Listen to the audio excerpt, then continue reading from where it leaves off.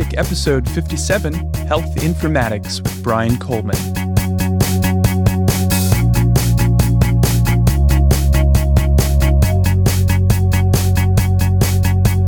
Thanks for joining me on another episode of Exploring Chiropractic. I'm Nathan Cashin. In this episode, I'm joined by Dr. Brian Coleman, a clinician scientist at the VA Hospital in Connecticut and a health informatics researcher at Yale University Medical School. In this interview, we discuss Brian's unconventional path through medical school, and we get to geek out on topics such as artificial intelligence, machine learning, big data, and the field of health informatics. We talk about how it applies to the chiropractic profession and how interested chiropractic students can find postdoctorate research opportunities. I hope you enjoyed this interview with Brian Coleman. Brian, thanks so much for joining me on Exploring Chiropractic. I've been very intrigued kind of seeing some posts by you on Facebook and then reading a little bit about what you do. You are a chiropractor, but also a researcher in health informatics and these fancy terms of big data and AI and machine learning. I really just want to hear a little bit about your experience. But to start off, what did you want to do when you were a little kid? What did you want to be when you grew up? Yeah, sure. So, well, first off, thanks for having me, Nathan. I think it's a great opportunity, and I'm excited to share with you today. I guess I could. So the earliest thing I remember wanting to be was a garbage man, but that's just totally separate, which is kind of hilarious. I think a lot of kids want to be that. I always thought it was great. Yeah. It was just, ride along on the edge of a truck. But, I kind of always had this interest in science and engineering. And, I could be cliche and also say I wanted to be an astronaut. And I did for at least a period of time. And that led me to... I saw you worked for NASA for a while. Well, I did. I worked with NASA, kind of did. Yeah, I was awarded a little bit of funding from a NASA subsidiary grant, which was awesome to be able to just say that I was involved in something that, potentially had the chance to go to space, and even though it didn't. But yeah. So I as my interest was always kind of going towards engineering and healthcare in particular. I wanted to be a doctor. I wanted to help people, and I just sort of got into a point where it was like, how can I do all of these things, and what can I do to pull them together? Yeah. And it took me a little bit of time to figure that out, but ultimately through the kind of winding path after getting further into chiropractic school, I realized that there was an opportunity in informatics that would allow me to kind of pull in that engineering background, but also to be able to still be linked into healthcare and try to help some people that way. And it would allow me to have even a bigger reach than one-on-one clinical encounters would do. So how did you go from wanting to be an astronaut or garbage man, but then going to chiropractic school to become a chiropractor? Yeah. So I that starts out, I guess, with I went to undergraduate school for biomedical engineering, and I was set. I was doing biomedical engineering, and I was going to medical school. I wanted to be an orthopedic surgeon. I knew that was the route. It was going to let me, be an engineer, but also, develop devices and things like that I thought was awesome. In my senior year of undergraduate school, I did a senior design project, which we mentioned had a little bit of grant funding from NASA, which led me to think like, hey, this could be an alternative path instead. And maybe I don't want to pursue medical school. I wanted to pursue engineering industry jobs. And so I went that route. I said, I'm not going to apply to med school my senior year. I said, if worst case, I'll take a gap year or something and figure out, what I want to do when I get older. And so I ultimately ended up looking for industry jobs for a period of time. And at the time when I graduated was right at the peak of the most recent major recession for job opportunities in engineering. And that led me to say, well, what else could I do? And I had always gone to a chiropractor as an athlete in my younger years, high school years. And, I went and talked with the guy who I went to go see all the time. And I said, well, what can I do with this? Just, learning. I was exploring chiropractic in that sense. And so I said, this seems interesting. It seems like something I could do. I could apply some of that biomechanics knowledge that I had developed in biomedical engineering. I thought, hey, maybe I could develop some devices. And so I said, let's do it. So I jumped into chiropractic school about halfway through that academic year, because I went to the University of Bridgeport, where they allowed you to, they have dual entry in the spring and the fall. And so I entered in the spring after taking about 6 months off, and entered and said, all right, here's where I am now. What do I want to do with it from there? Wow, very interesting. Was there any question or hesitation of like, I was going to be a medical student, but now I'm going to go do, like, was chiropractic kind of a concession in any way, or did you feel it better fit with the biomechanics and that type of stuff?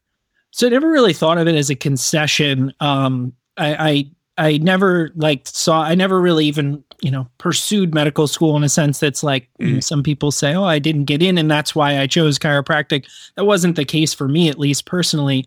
I just said, hey, this seems like a cool opportunity. Let's give it a try. I didn't really learn too much about some of the details of the chiropractic profession and some of the challenges faced by the chiropractic profession until after I was in chiropractic school and enrolled. But at the same time, then I sort of had to weigh out, okay, well, knowing these challenges and knowing what this can potentially allow me to do and get involved in some of these things. Like I was even early on in chiropractic school, I was going to be a sports chiropractor. I was going to do biomechanics. I was going to do, work with athletes and try to work with Olympians and professional athletes in that route. Ultimately diverted my path even while I was in chiropractic school to do something totally different, obviously. But it never to me seemed like it was necessarily a concession, just that it was a different route that I pivoted towards and, made the best of it. Yeah. And so you kind of said you changed your path a little bit as well in chiropractic school, and that you started focusing more on research, academics. Did that have to do with your previous exposure kind of with biomedical engineering? And had you done the NASA project by then? I did. So yeah, that was completed in my senior year of my time at UConn in undergrad. While I was there at UConn, I did multiple different research assistant positions, working in different labs, which I always thought was fun. I always enjoyed it. I always thought it was exciting to be trying to learn something new that people hadn't learned before, and trying to share, what you could with other people who had interest in the same, areas of interest that you had. So then when I got into chiropractic school, and I was, about a year in, I actually almost considered leaving. I was going to consider going back to UConn, ironically enough, for a PhD in neuroengineering. And I actually opted against it after learning and thinking a little bit more. I said, hey, what if I stick with what I'm doing now, but figure out a way to pivot towards that more research-based career in the next, in my case, 3 years of chiro school. And so I started to kind of seek out what opportunities could I have that I could, jump into and say, yeah, let's turn this into something. It took a little bit of time. It took me until my final year of chiro school to really find a nice fit as a research assistant that I was able to then parlay into, kind of what I'm doing now. It kind of set the stage for everything I'm doing now, but I kind of knew right away that I wanted to go into research and academia, whether that be at a chiropractic school, at a different school, teaching, anatomy and physiology or biomechanics or sort of anything else. We're certainly more than qualified to teach, so long as you find the right fit for your experience and your expertise. Yeah. There's so many opportunities outside of clinical chiropractic that I think a lot of students aren't quite aware of. But also kind of, as you said, like there's the risk of exploring too much, and a good argument for doing sort of what you did, where you said, let's just stay the path and then figure out how to apply it in a way that's a little more in line with your interests. So what did that research assistant opportunity look like, and how did you go from chiropractic into health informatics? Sure. So when I was in my final year in my clinic rotations and my training in the on-campus clinic that we had, I was approached by our clinic director who said, hey, we have this opportunity. I know you have some interest in research. Dr. Anthony Lisi is running a pilot study at our clinic for this device that he needs a research assistant to help with contacting patients and enrolling patients and kind of doing the day-to-day data management type stuff for the project. And so I said, hey, that sounds great. Let me get on board with that. And so couple conversations later, a little bit of paperwork later, and I was set up to be the research assistant to help get this trial and keep the trial moving. And so I started doing that. And as I was doing that, I actually, another one of our professors at the school, she had found out about this other informatics training opportunity that they were proposing at Yale. And it seemed interesting. And ironically enough, Dr. Lisi was the person who was also running it. And so it kind of worked out well. The thing that didn't work out well is they were actually looking for someone to start about 6 months before I was graduating. So the timing just didn't line up perfectly. And that was the first round of what's called the Impact Fellowship, which is an NCMIC Foundation sponsored fellowship that is now in its third iteration at Yale. So it's been a really nice early success. And so in doing that, I started talking with Dr. Lisi a little bit about, okay, well, I don't think that one's going to work because, the funding is already allocated to somebody else who is certainly very qualified and has, been very successful. What other opportunities are out there? And I was turned towards the VA has these advanced fellowship opportunities that are sponsored through the VA's Office of Academic Affiliations, who also manages like the VA residency programs and other VA clinical and research fellowships. And so there's a few of those that were located at the West Haven VA in Connecticut. And I said, all right, well, let's look at what are these options?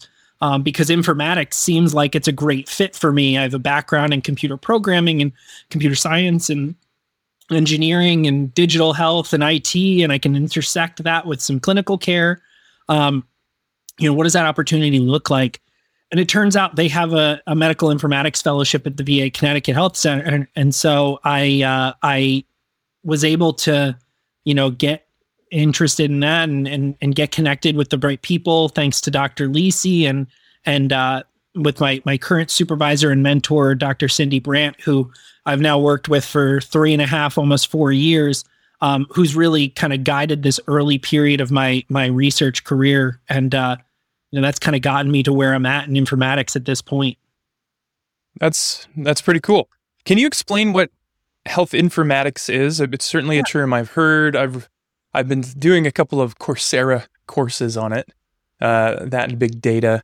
And, I've seen some YouTube videos about like nurse health informaticians, but it's still kind of a vague term. How would you describe it? Yeah. So health informatics or biomedical informatics, those are kind of the broadest terms, like the big umbrella. Underneath those, you might find some other terms like clinical informatics or even medical informatics sometimes fits a little bit underneath that, nursing informatics. But thinking of kind of biomedical or health informatics as the broadest term, the best way to describe it is actually just straight up the definition from the American Medical Informatics Association, which is that it's the science of how to use data, information, and knowledge to actually improve human health and the delivery of healthcare services. So it's fairly broad in itself, the definition. It's not something that kind of corners it into a very specific field, which is one of the things I love about it. It allows you to kind of broadly apply things like health information technologies, computer science, even innovation in the electronic health record or any other kind of IT related characteristic or feature to human health and healthcare delivery in order to ultimately improve patient care. That's really the main goal. It seems like a really interesting crossover of a lot of different disciplines.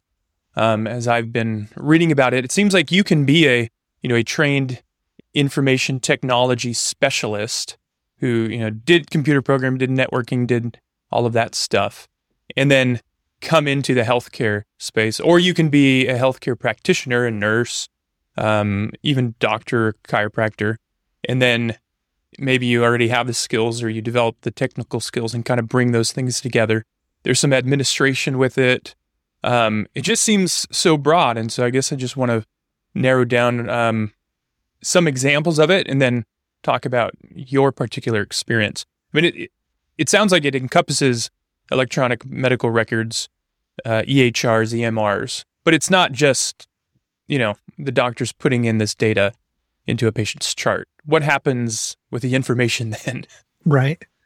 Yeah, absolutely. I mean, it's, the biggest source of data is ultimately going to be the point of care, entry into the electronic health record from the practitioner or the patient or whoever it is. But now we're seeing even more growth in things like wearables and other patient-generated data that can now be integrated within the electronic health record through APIs or other forms of interoperability that really allow for these sort of big data sets to be generated.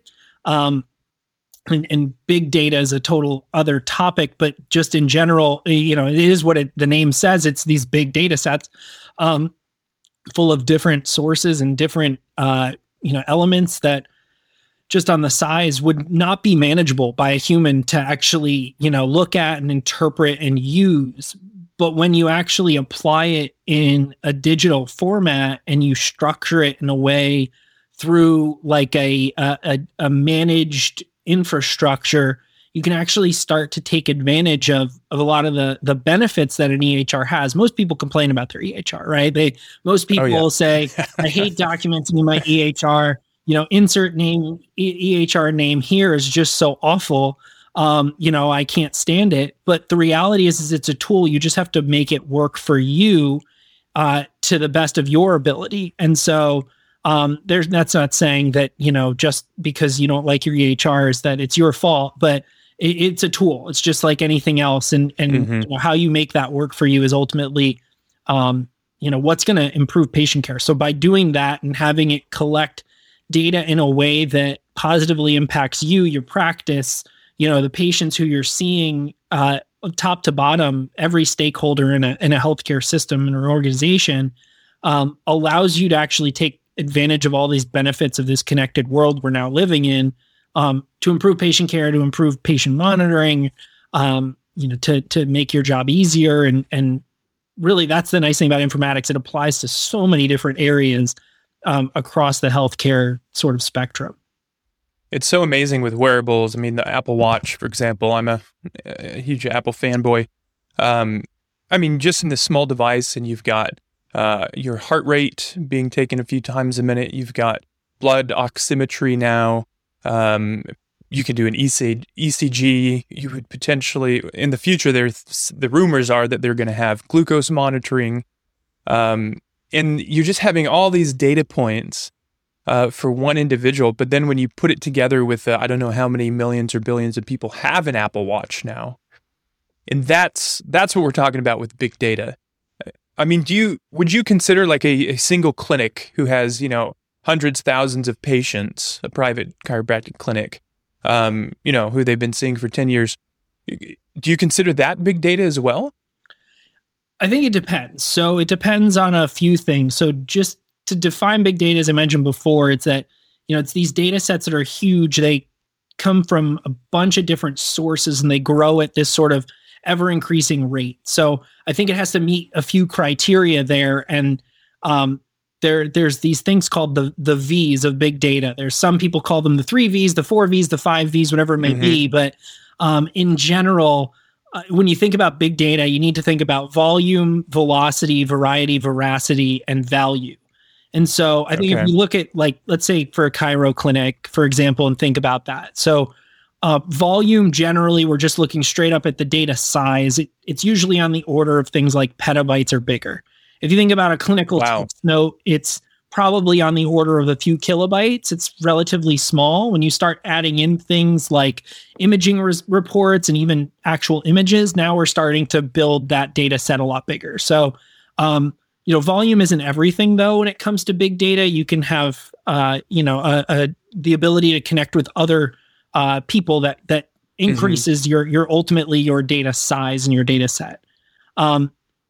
But that also leads towards variety. And variety is one of those key components that data for big data really have to be collected from a bunch of different sources that contribute to that data. So if it's just a single EHR in a single chiropractic clinic, you might not think of that as big data because it's not necessarily incorporating the different elements of different sources of those data.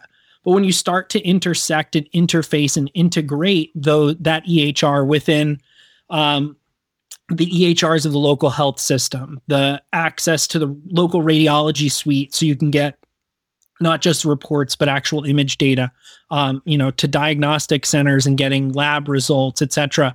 Now you're starting to pull in those different data sources, and now you're building your volume and your variety. So you certainly are working towards that big data definition. Before you then get to velocity, which is actually the speed of changing the data, how fast it's growing, which certainly is just highly dependent on how many patients are coming in the door, right? How many are coming through? What are you seeing as to whether or not your data set is ultimately growing that big? And those are the three main V's. And then the other ones are veracity and value. And veracity is just about the uncertainty of the data and whether or not it's sort of accurate or truthful. As data sets get larger, you're going to get a lot of noise and you're going to get a lot of mess in there.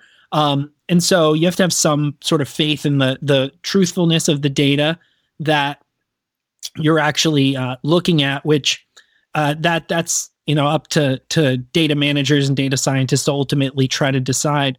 But comes to the last one, which is value. And I think that's where, if you have these large data sets, whether they're big data or not, they certainly provide value to the chiropractor or the practitioner, or the clinic manager, whoever it might be who's working in these clinics, but is going to get some benefit from actually using these data.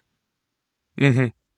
That's really helpful. That helps to put into context the scale of what we're talking about.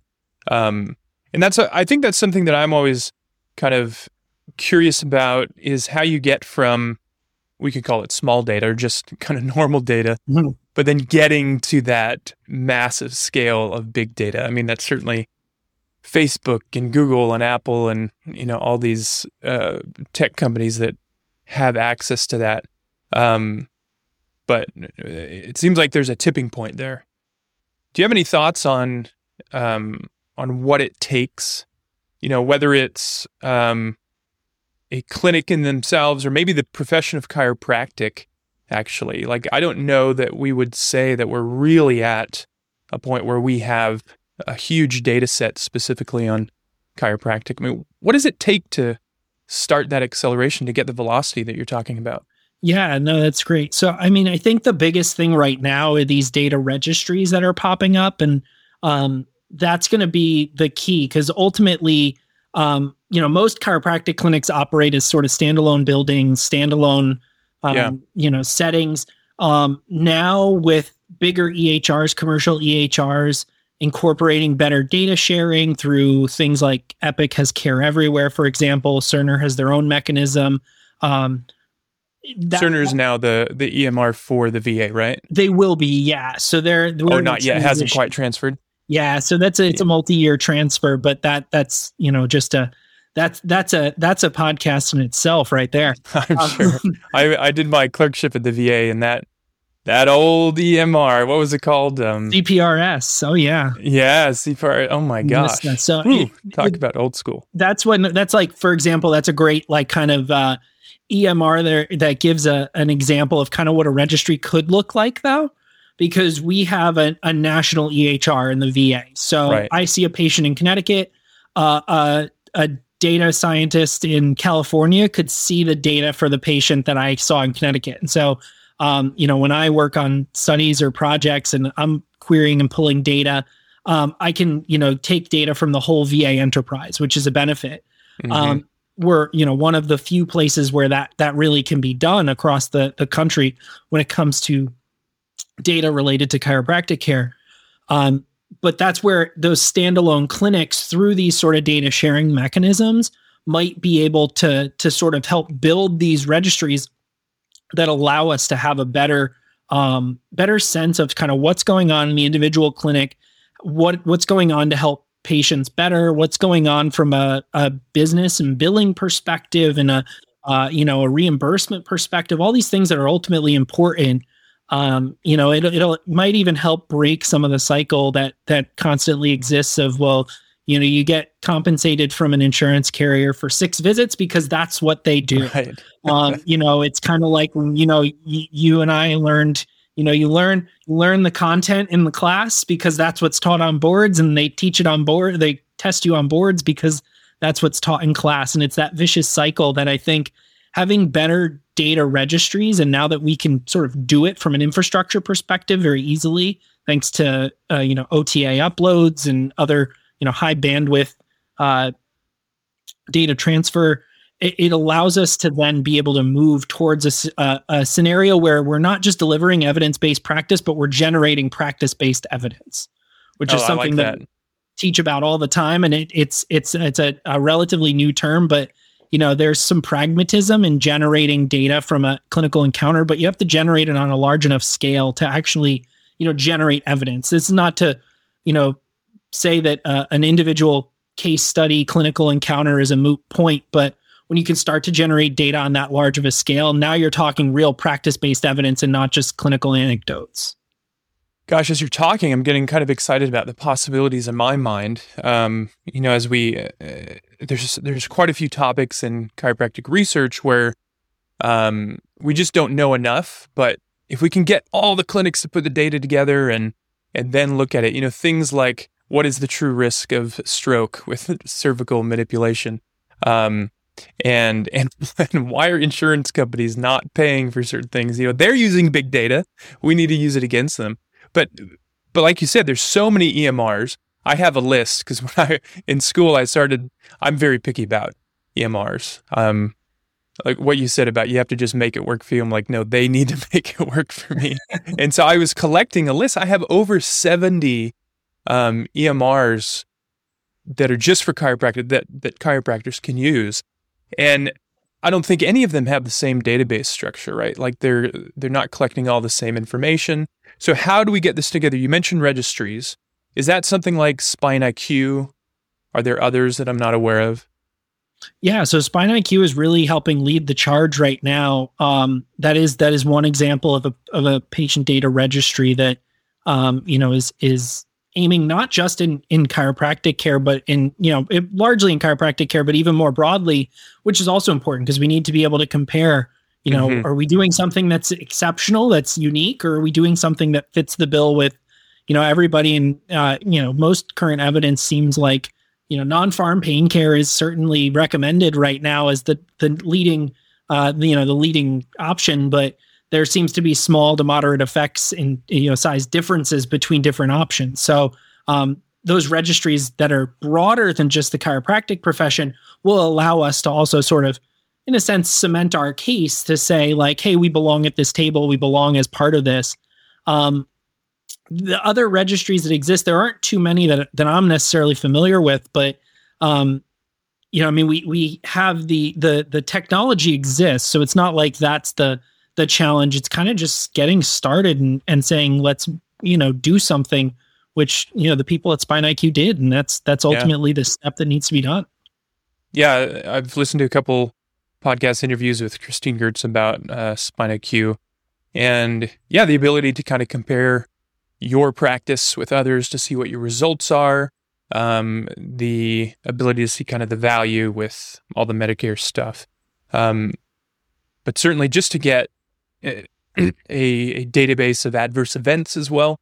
I think there are separate databases for that. I know there's a patient outcome database that sort of allows you to do that, or if you can connect it to your EMR, then you can do that. So that's really interesting to think about all of the possibilities with big data. But once you have that, you got to figure it out. Like you talked about data management on one aspect, but then actually figuring out what are the things that we can't see in this data that computers will help us see. And is that where machine learning and artificial intelligence comes in? Oh, for sure. I mean, that's going to require, these large data sets. An individual clinic could, provide a little bit of data that might be relevant, and you could build a strong predictive model on those data.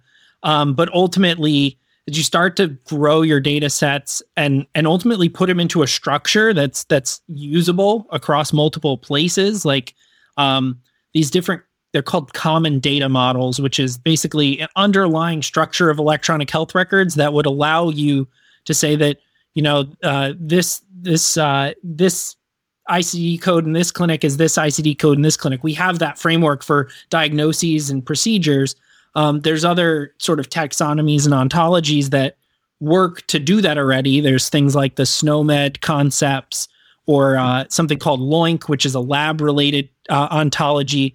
But these different models that exist that allow us to say that in this clinic, this data point means this, in this clinic, this data point means the same thing, will allow us to keep building those models. And the reason we need to do that and build that foundational structure is to facilitate something like a machine learning problem, building artificial intelligence systems that can use those individual data points and say, hey, by the way, because of this, this, and this, your risk of, this event occurring, or your risk of, a higher likelihood of, let's say, transition to chronic pain at 3 months is higher or lower. But you need that foundational data to kind of match and be good, because in machine learning, we have a saying called garbage in, garbage out.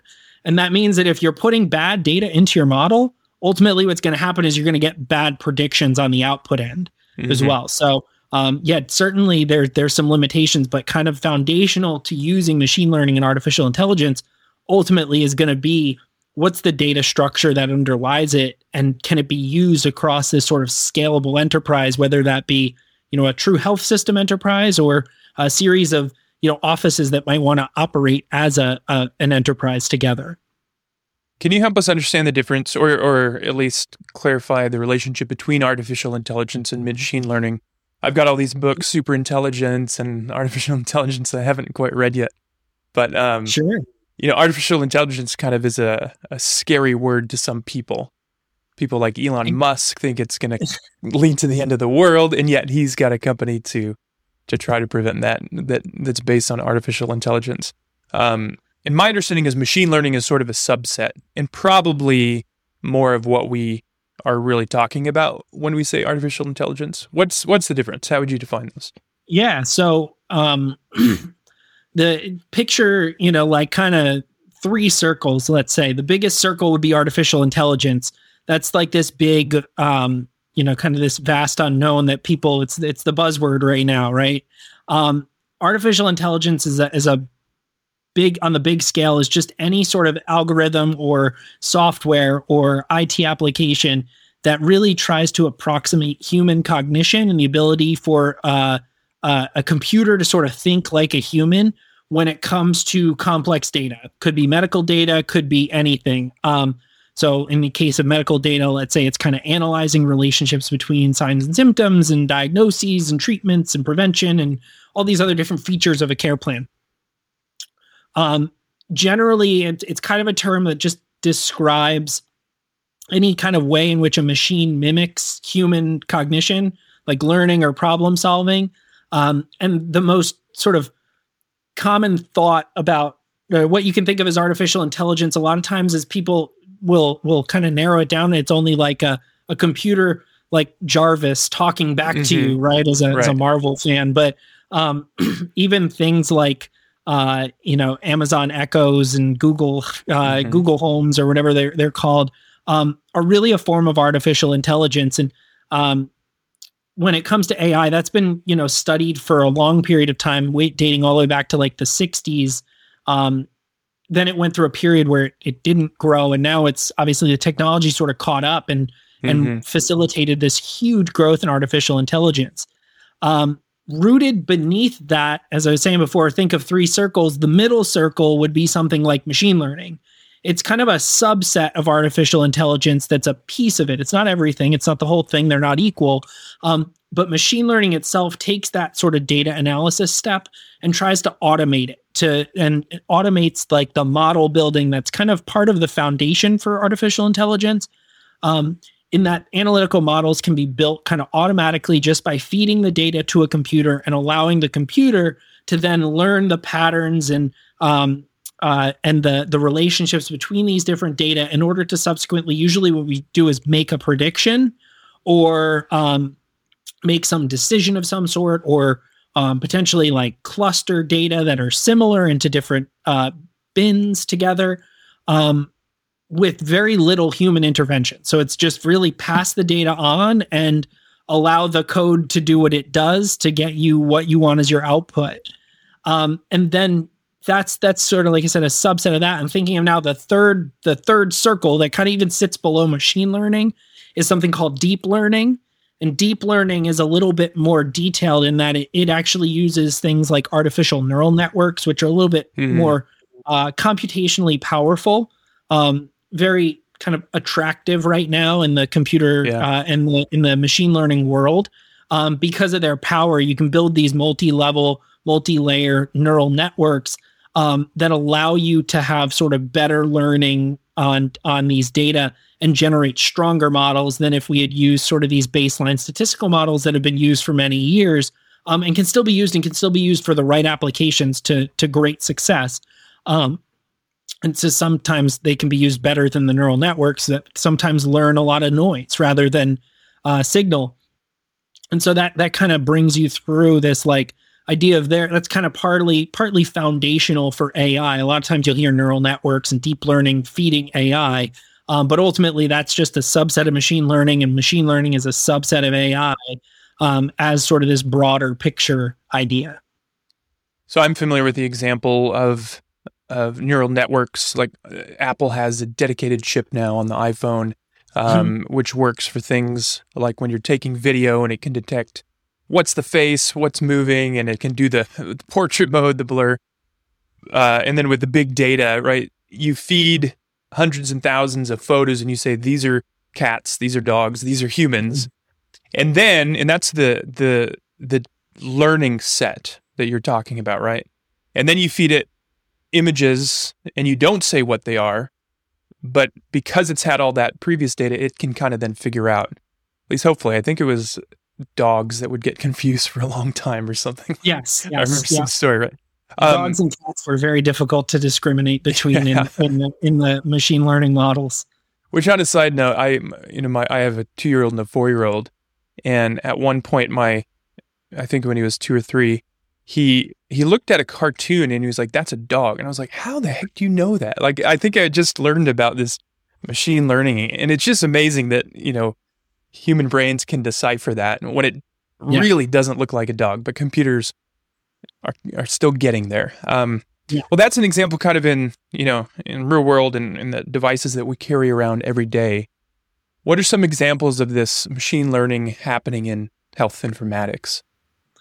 Yeah, so I mean, there's lots of different applications now because it's the attractive thing to get involved in. There's for the longest time something like IBM Watson, which was is really built on high level, highly intense artificial intelligence models that was designed. They came out and said when they developed Watson, IBM said they wanted to cure cancer. That was what they were going to use it for.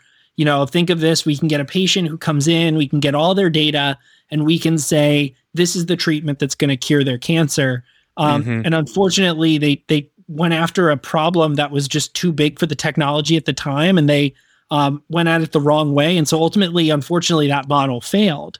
It wasn't more successful than humans in deciding this is the treatment that should be used. And so it actually sometimes was more harmful than helpful. And so what they did is pivot. They said, instead of us now saying, this is the treatment you should use, this is how you're going to cure this patient's cancer, they turned towards how can we use our model to synthesize the literature and the evidence that's out there for the patient sitting in front of them in order to assist the doctor instead. So a lot of times you'll hear the difference between, people will really get picky on artificial intelligence versus augmented intelligence. And ultimately it's a battle of semantics, which really doesn't matter as much. But the idea is that, artificial intelligence is meant to replace a human thinking. But the human is ultimately the one who's providing the healthcare to the other patient, right? And so they have to be making the ultimate decision, and who would be responsible was a big ethical legal question. But by pivoting towards here's the literature, here's, the best, the thought is that based on these, papers and these studies that were done, if you give this patient this approach, they'll have a 65% chance of survival. If you give them this approach, they'll have a 20% chance of survival. They can decide, what's the best way to go about it from there. And that's where AI, whether it's artificial or augmented intelligence, I think is sort of gone to, that's in the big picture, from a large commercial view.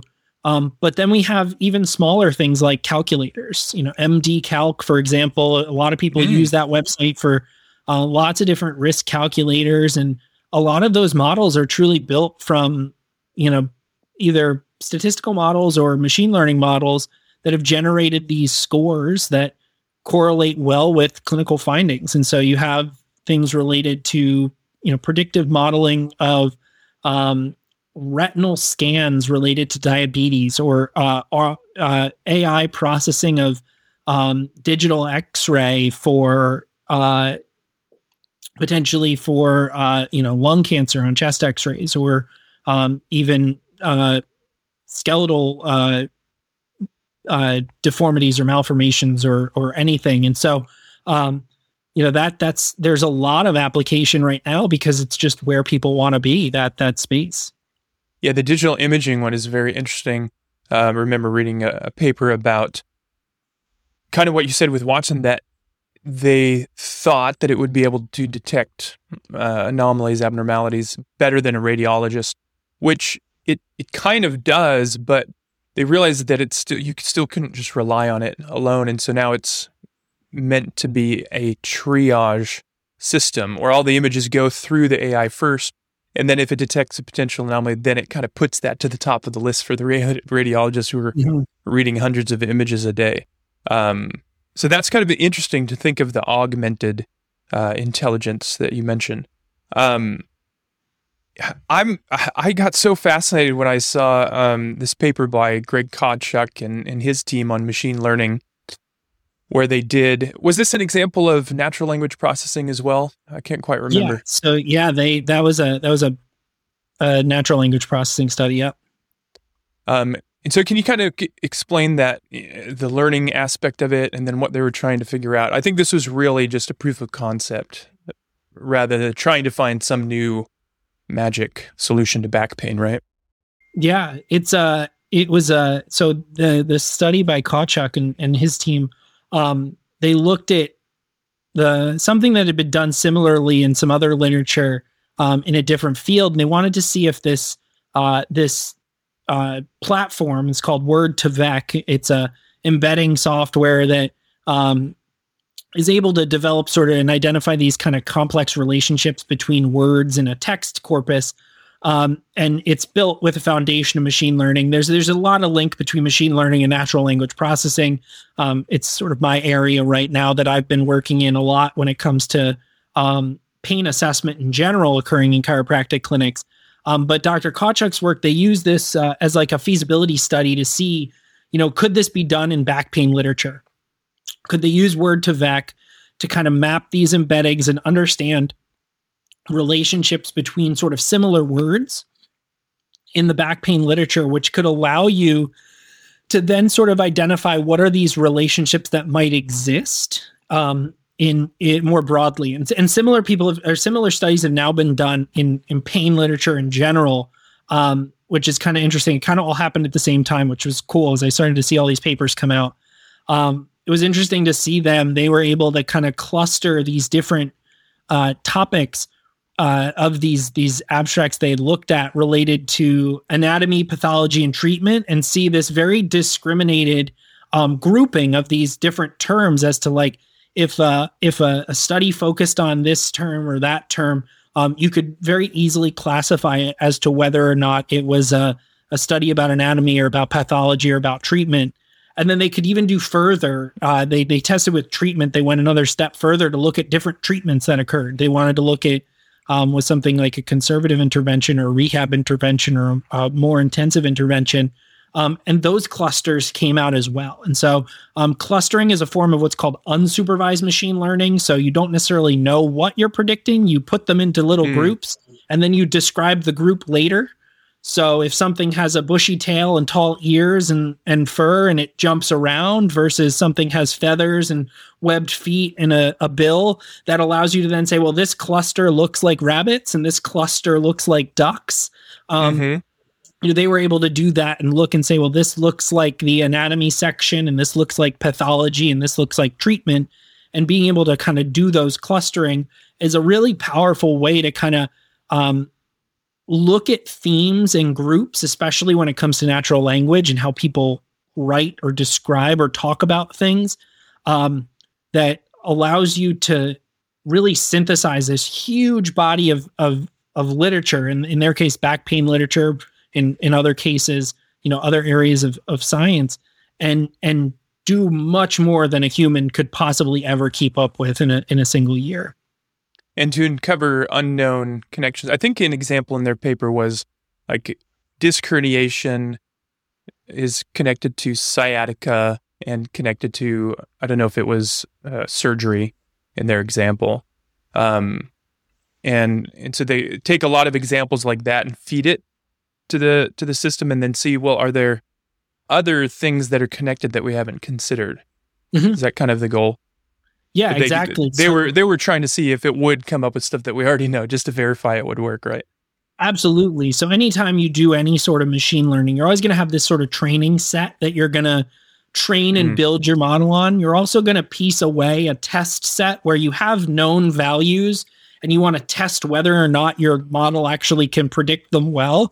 And you'll generate some statistics that give you some faith in whether or not your model is performing well or not, just like we would for a diagnostic test. The sensitivity and specificity translate to precision and recall in the machine learning terms that you focus on. There's a slight difference in a few of those, but it's kind of just another name for something similar. You're going to look at false positives, false negatives as a percentage of all your predictions.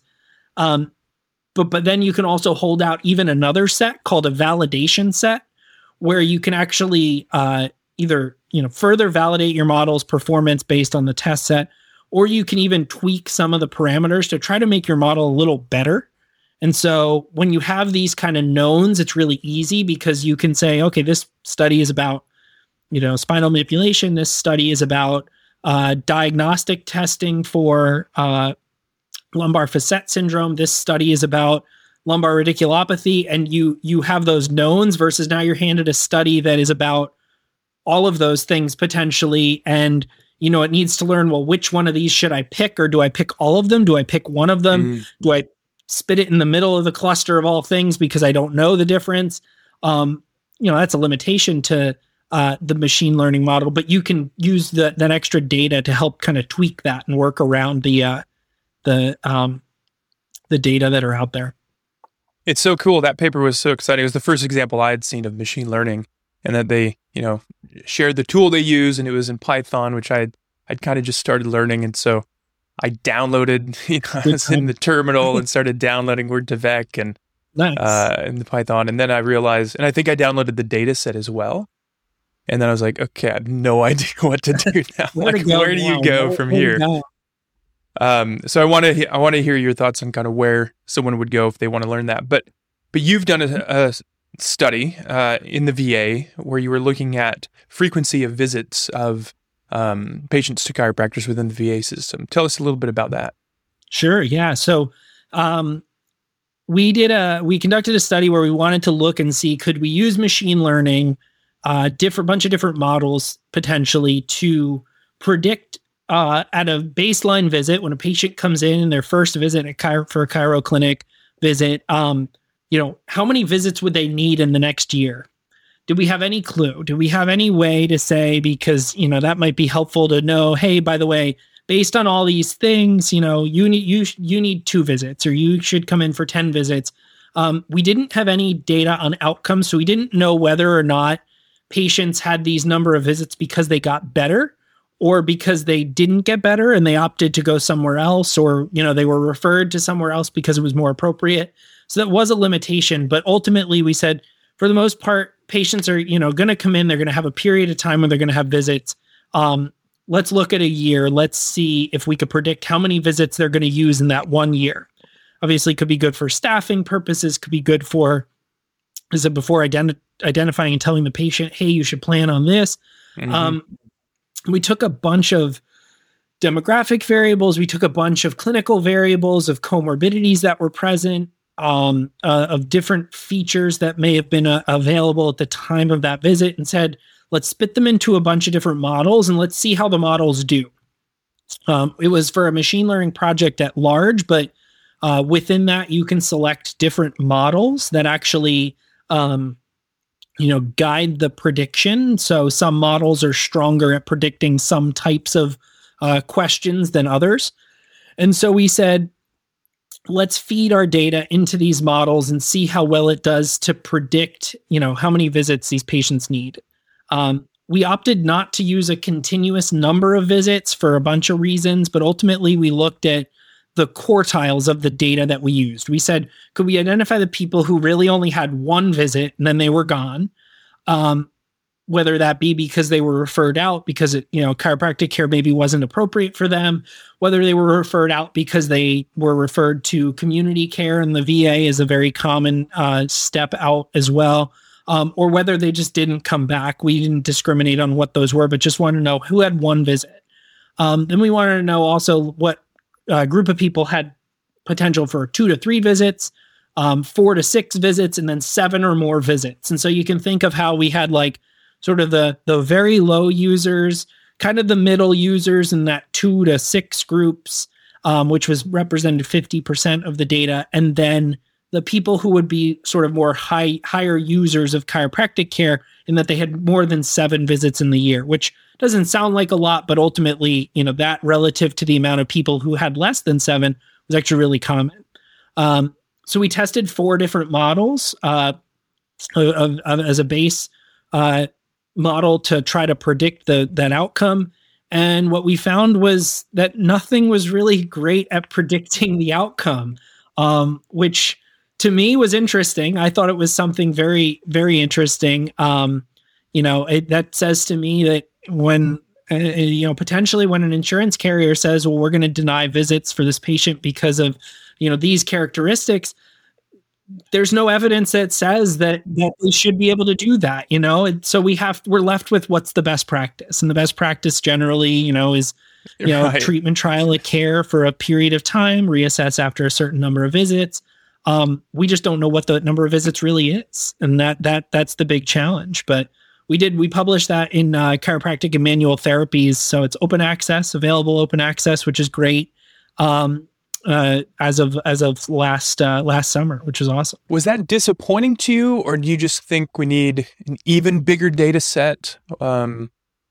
Or is it just we're never going to be able to tell patients, they come and sit down and say, Doc, how long is this going to take? And the truth is, I don't know. Is it always going to be, I don't know? So as of right now, based on the data that I saw, the answer right now is still I don't know. I would certainly, if a patient came and saw me, I would say I couldn't tell you right now, but let's see how you do over the next few weeks. Mm-hmm. One of the things we identified is that the probably the main limitation is we didn't have outcomes data, and if we can get patient-reported outcome measures data at baseline and potentially even further along in their trajectory, we might be able to look and see, better features of like, hey, based on this, it looks like you have a higher or lower risk of needing, more or less visits. And so that's some of the work I'm currently working on is I'm proposing a grant proposal to actually look at trying to extract patient-reported outcome measures so that ideally we could use it for this purpose too, to kind of say like, based on these outcome measures, it seems like we can better predict the outcome when it comes to how many visits somebody needs. I certainly don't think it's that we didn't have enough data. We actually had, to my knowledge, it was the largest cohort study of chiropractic patient data that I was aware of, using an electronic health record cohort. there may be bigger. So if anybody's listening and they have a larger cohort study, then I can stand corrected. But I think I wrote that in the paper at the time. You did. I'm trying to look here. That it was something like 100,000. Where's the number? I don't know if I can find the number right now, but almost 20,000 veterans, and I'm trying to see the number of visits. Can't quite find it, but yeah, it was like 19, almost 20,000 veterans, and I mean, on average, they had about 3 or 4 visits a piece. So we're looking at probably, on the order of almost 100,000 visits, which is pretty common for VA to have that many chiropractic visit data available. I noticed one of them, the last quartile was up to 73 visits in the year. Yeah, it was in a single year. Yeah, it was for one patient. For one patient. Wow. What we did find, what at least I did find on a cursory look, is there was a few things that stood out to me when it came towards outliers. And that's why we ultimately also decided against looking at an actual continuous number of visits and just binning everything into 7 or more visits, to try to capture those people that really were high outliers. There certainly were no low outliers. Everybody had at least one visit. But yeah, I think part of that was driven by potentially the facility they were located at, either due to potentially clinical availability. The patient either needed it and the clinic had the availability, whereas some other clinics maybe had a little tighter availability of getting people in, or the structure of the clinic. Some chiropractors are paid VA full-time chiropractors. Others operate within VA systems as what's called fee basis care, where they get paid based on the visit they see. And so there may have been some creep of potentially some incentive to have patients come back more frequently as well, which we suspected could have been a potential driver of that trend. Wow, that's so cool. Like I said, this stuff is so fascinating, and I'm imagining some other listeners and potentially students have listened to you speak and maybe felt a connection, felt like this is something they're interested in. What guidance or suggestions can you give to people who may want to at least look down this road of health informatics? Yeah, absolutely. So the first thing I'll say is start early. I got into it very late in my, chiro school training, or even just training in general. It's never too early to get started. Whether that means getting yourself started and learning how to code, for example, whether it's in Python or R or SAS or anything, build that skill set and build it early. If you're interested in research, get attached to people who are doing research. There's certainly, now, as we know, later and now in the COVID pandemic, a room isn't really a thing anymore. You don't have to be in the same location. You don't have to, walk into somebody's office. You can connect with people across the world via Zoom or, Teams or anything that allows you to, if you find someone who's interesting to you and you can connect with them and think it's going to help, build your career, then go for it. I mean, take that chance. So start early, develop the skill set. And then, as you start to get towards your time, wherever you're going, continually explore opportunities that are out there, because there are a lot more opportunities out there and they're constantly growing. When it comes to opportunities in digital health and health IT, long ago, obviously the only path for the chiropractor, for example, was you go and you work in an office. They used to say you hang your shingle, right? And that's what it is. Which they still say, and I'm just like, what they shingle? Still say a lot of about? Yeah. I mean, you're going to school for a clinical degree, so you for the most part, you're gonna have an interest in clinical care, and there's a lot of ways to impact clinical care though, and it's not just in that one-on-one patient visit. The only pathway forward is not to go and be an associate for a few years, get some experience, then open your own office. That's not true. There's lots of opportunities. Informatics is great because as a discipline, it's another opportunity that's out there. You can, potentially get involved in your local health system via that route.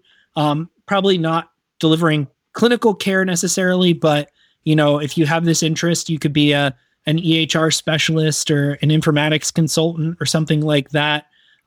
the nice thing about informatics is, as a whole, it's a very receptive and very open discipline, in that it doesn't really matter what your clinical area is. Informatics is so broadly applicable across all these clinical spaces, and it's a very welcoming community in that sense.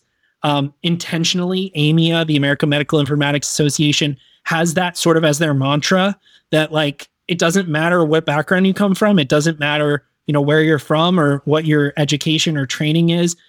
You can contribute in informatics on the large scale, and you can really, and that's the benefit, is it's just another opportunity. So explore your options early and help build your skill set if that's something that sounds interesting to you, so that when you're ready to, apply for a job in informatics or search out an academic job or a postdoc or something like that, you can actually, take that step and be ready to do so.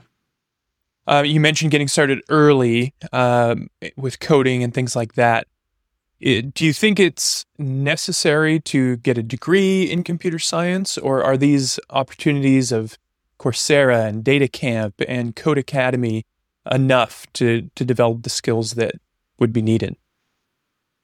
Yeah, so I think a part of that also speaks to, if you find a job opportunity you think is interesting, or you're early on and you're looking at jobs, what are their requirements? Sometimes that might be a requirement. Sometimes it might be what they're looking for. But that being said, the best coders are generally the people who learned, in middle and high school, or, in a garage, and they do their work at 3 a.m. and they don't have a degree. It's not, that doesn't make you a good coder. That doesn't make you a good programmer. It doesn't, just because you have a degree.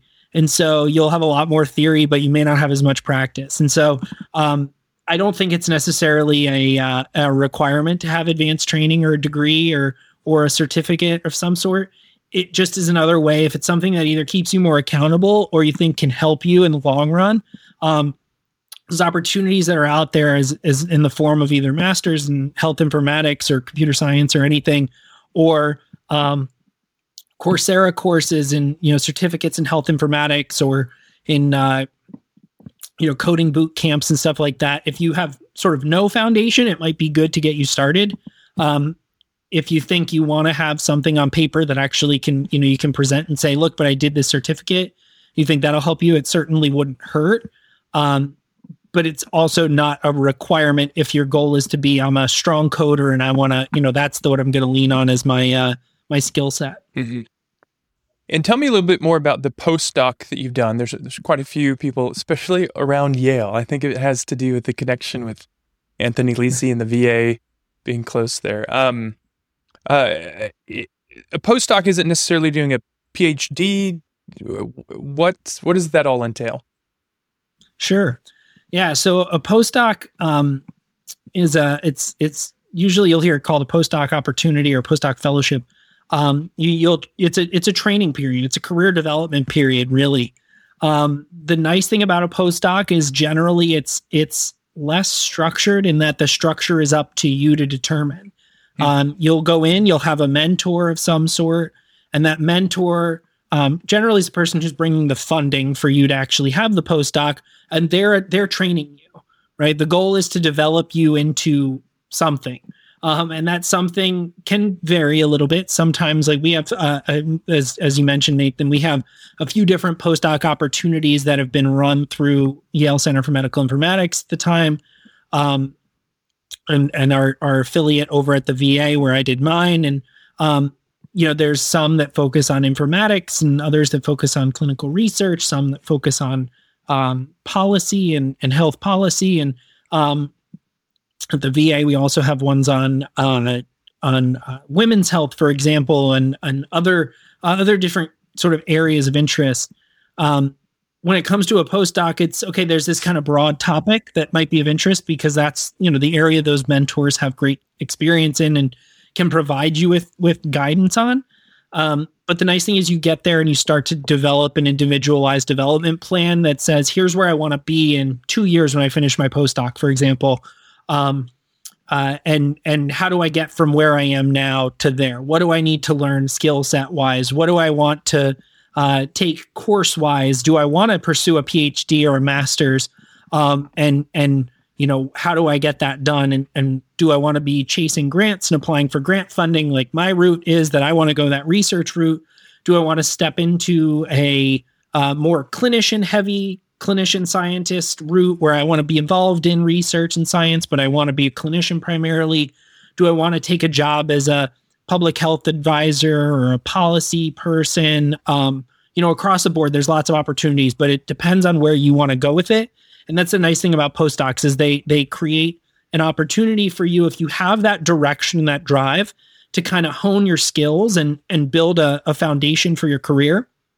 But at the same time, have a little bit of structure and guidance, and the fact that you have a great mentorship team around you and an environment that's meant to facilitate your success and your training in a way that I think, can really help, young professionals in general to really, get to where they want to be career-wise. Yeah, as I've looked into them, it seems like it is kind of a vague concept. And as you explained it, that sort of makes sense. Is there a resource or a way for students or practicing doctors who may be interested in going down that way to kind of find out what the opportunities are? Yeah, so there currently isn't a centralized resource, at least, that kind of lists these, especially for student TCs, let's say. I think a part of it right now is just kind of word of mouth and learning what's out there. Something like ACA Next Gen, for example, or ACA Student Council, that helps to potentially get the word out on these things when they come about. We kind of need to break that a little bit. I think we need to get the word out earlier so people can start to learn, like, hey, I want to be competitive for some of these. I want to get involved with those skill set building and research and stuff like that earlier on so that they get, opportunities. And then there are opportunities at, that these sites that have what are called T32 training grants, where they actually have funding for postdoctoral fellows, provided by, let's say, NIH or other funding sources.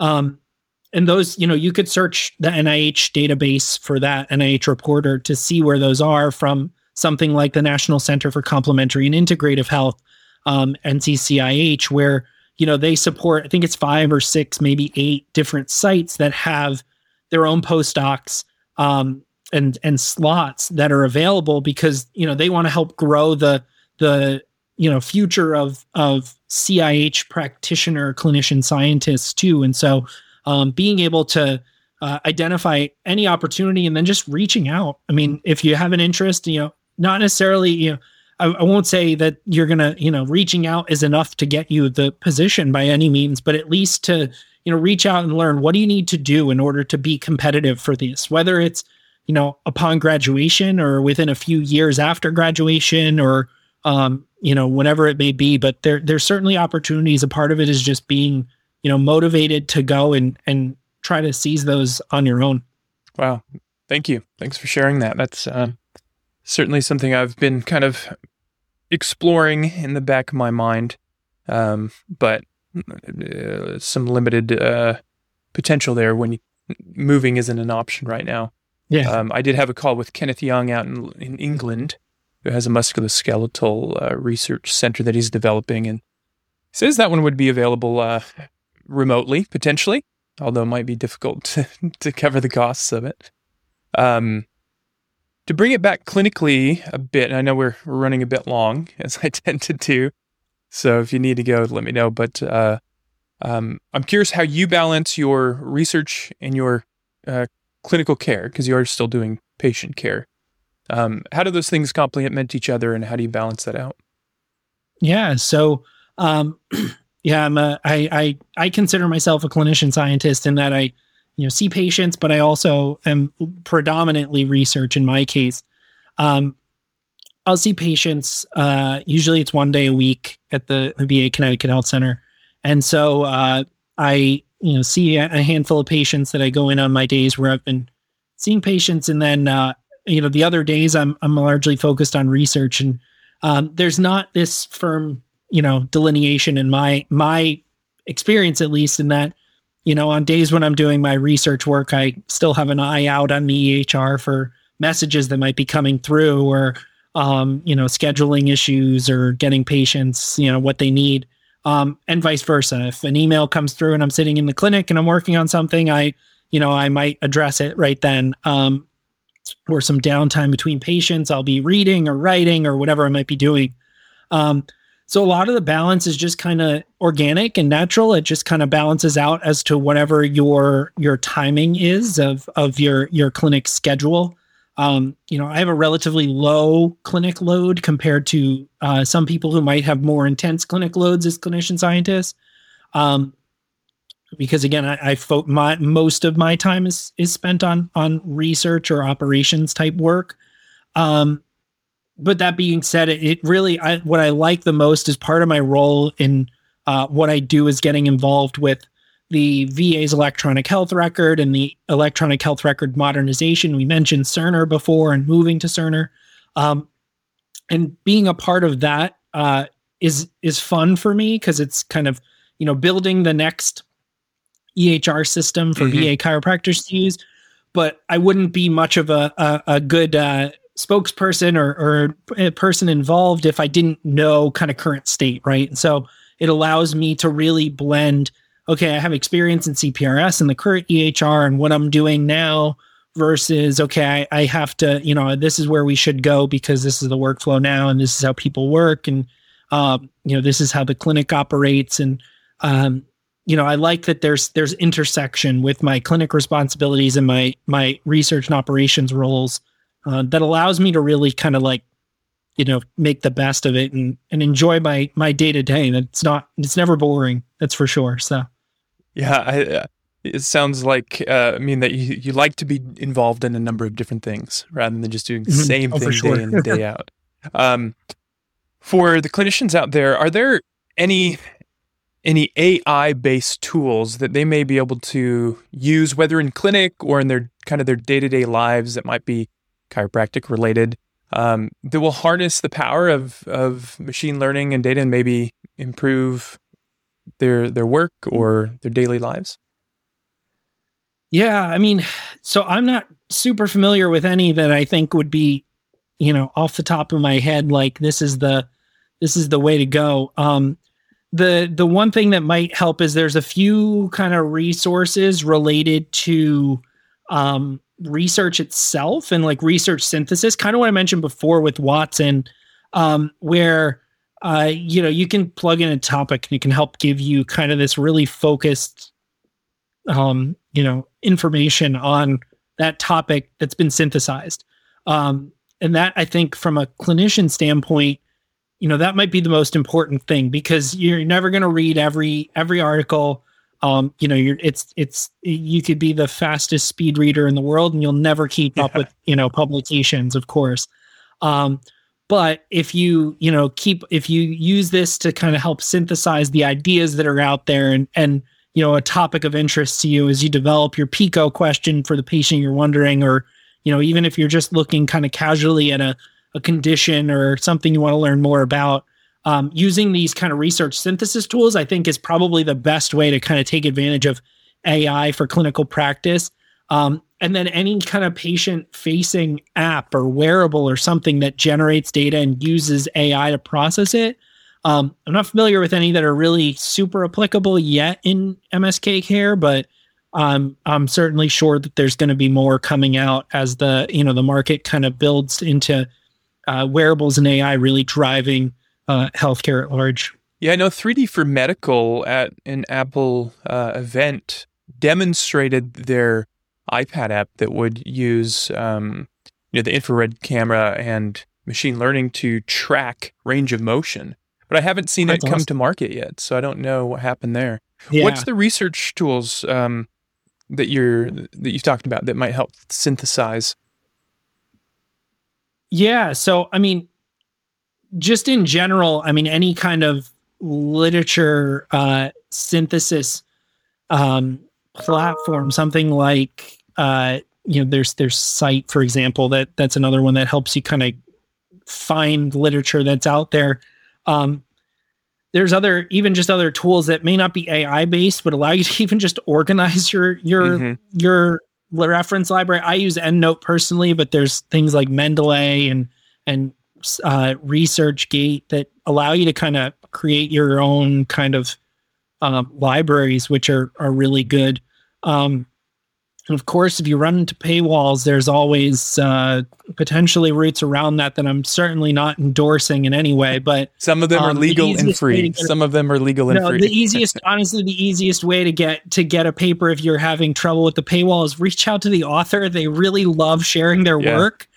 And it might take you a little bit of time to, hear back from them. But people love getting emails that say, hey, I'm really interested in reading this paper. Can you send it to me? And for the most part, authors can share, at least a version of it that they have that they can share a few. So, advocating. And ResearchGate makes that really easy. Absolutely. Yeah. You can share it. Right. You can find it, and then you can just with a button, you can request the full text. I think I actually did that for one of your papers that I couldn't get access to. There you go.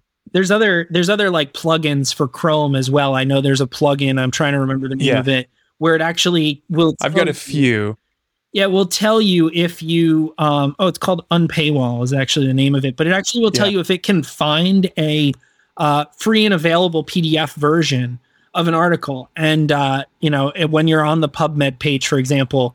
And again, that it uses fully, legal pathways to do so. It just finds the available ones on ResearchGate or PMC, PubMed Central, or other ways, and it just kind of streamlines your synthesis of the literature. Yeah, I love Unpaywall. I did a video on that one. Awesome. So if listeners want to go to my YouTube channel, and I need to do a video on all the other tools. Have you used Cite AI very much? I haven't used it I just too discovered much, it like honestly. a week ago. I started getting started with it. Diverted to working on the grant I've been working on, but I do see a lot of potential for it for a lot of the things I'm doing to help me kind of synthesize what I'm working on and try to generate what I can from an easier, more manageable literature search perspective. Yeah. Well, cool. We'll keep in touch on that. I've got to start using it a little bit more too. Well, Brian, thanks so much for sharing all of your experience and allowing me to geek out a little bit on these things. Awesome. Absolutely. Happy to be here. They're so tantalizing and in tech, and appreciate sharing your story. Yeah, happy to do so. It was great to chat and, like you said, geek out with you a little bit here. It's always fun to do that on a Friday afternoon. So, yeah. Well, I'll leave links to your bio and perhaps contact information, as well as a lot of the things that we've talked about today, so that at least listeners can go find them and find some helpful resources. Awesome. Really appreciate it. You as well. Thanks.